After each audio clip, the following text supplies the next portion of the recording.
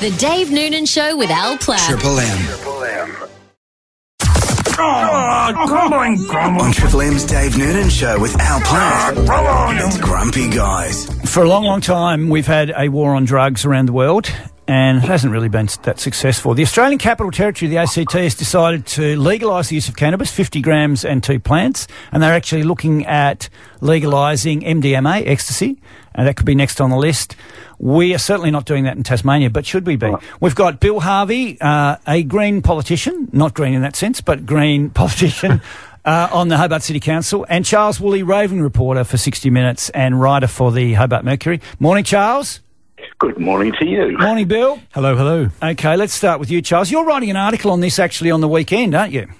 Curiously, I was. I'm slicing the salami thin, but I don't suppose you're paying, are you? No, we're paying nothing. We've got nothing. So what do you think about this? Are we behind the times? Has the war on drugs been successful? No, it's been a spectacular failure. And a good testament to that, I suppose, is about 11 of the American states have now legalised it, and there's about another 20 or so looking at doing so.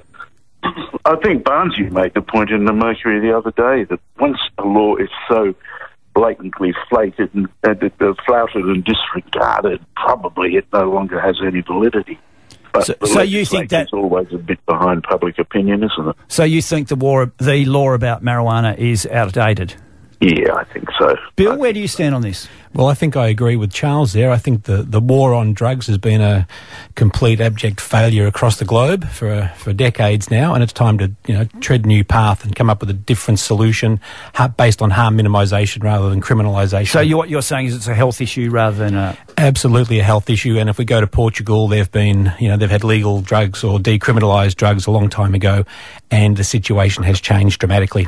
Yeah, it's working well there. One of the points, too, of course, is the cost of taking that attitude towards a drug like marijuana. I mean, every report, Senate reports and different studies have all shown it has a very compromising effect on the constabulary of our country, too.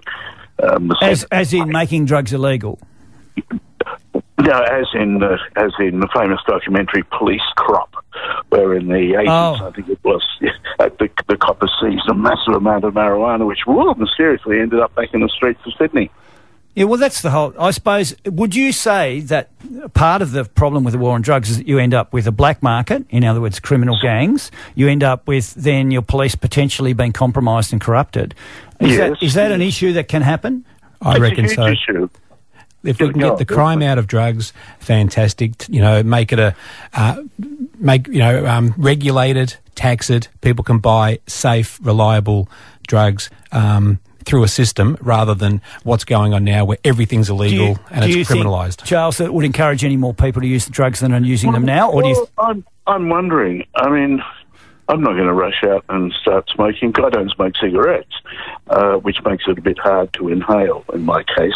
But no, I don't think it would. I attended a wonderful event called the Top of the Crop in Nimbin.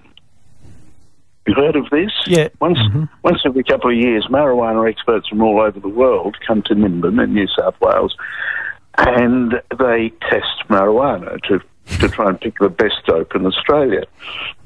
And when that was going on and all these people are shrieking and laughing and falling over and coughing their lungs up in the big trestle table in the town hall, I talked to I was doing so for 60. I talked to the coppers up the street, and they said, "Mate, it's the most crime-free weekend we ever have.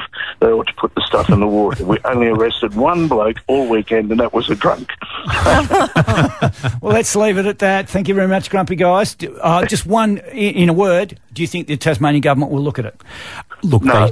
They should consider it. They should always consider good ideas, but I don't have much hope. Thank you very much, Grumpy Guys. They're keener on smoking salmon. We want to make it clear that we do not support illicit drug use in any way, but it's interesting that the change in drug laws is happening in the RCT. Thanks, guys. That's your Grumpy Guys. Thank you, Charles Woolley and Bill Harvey.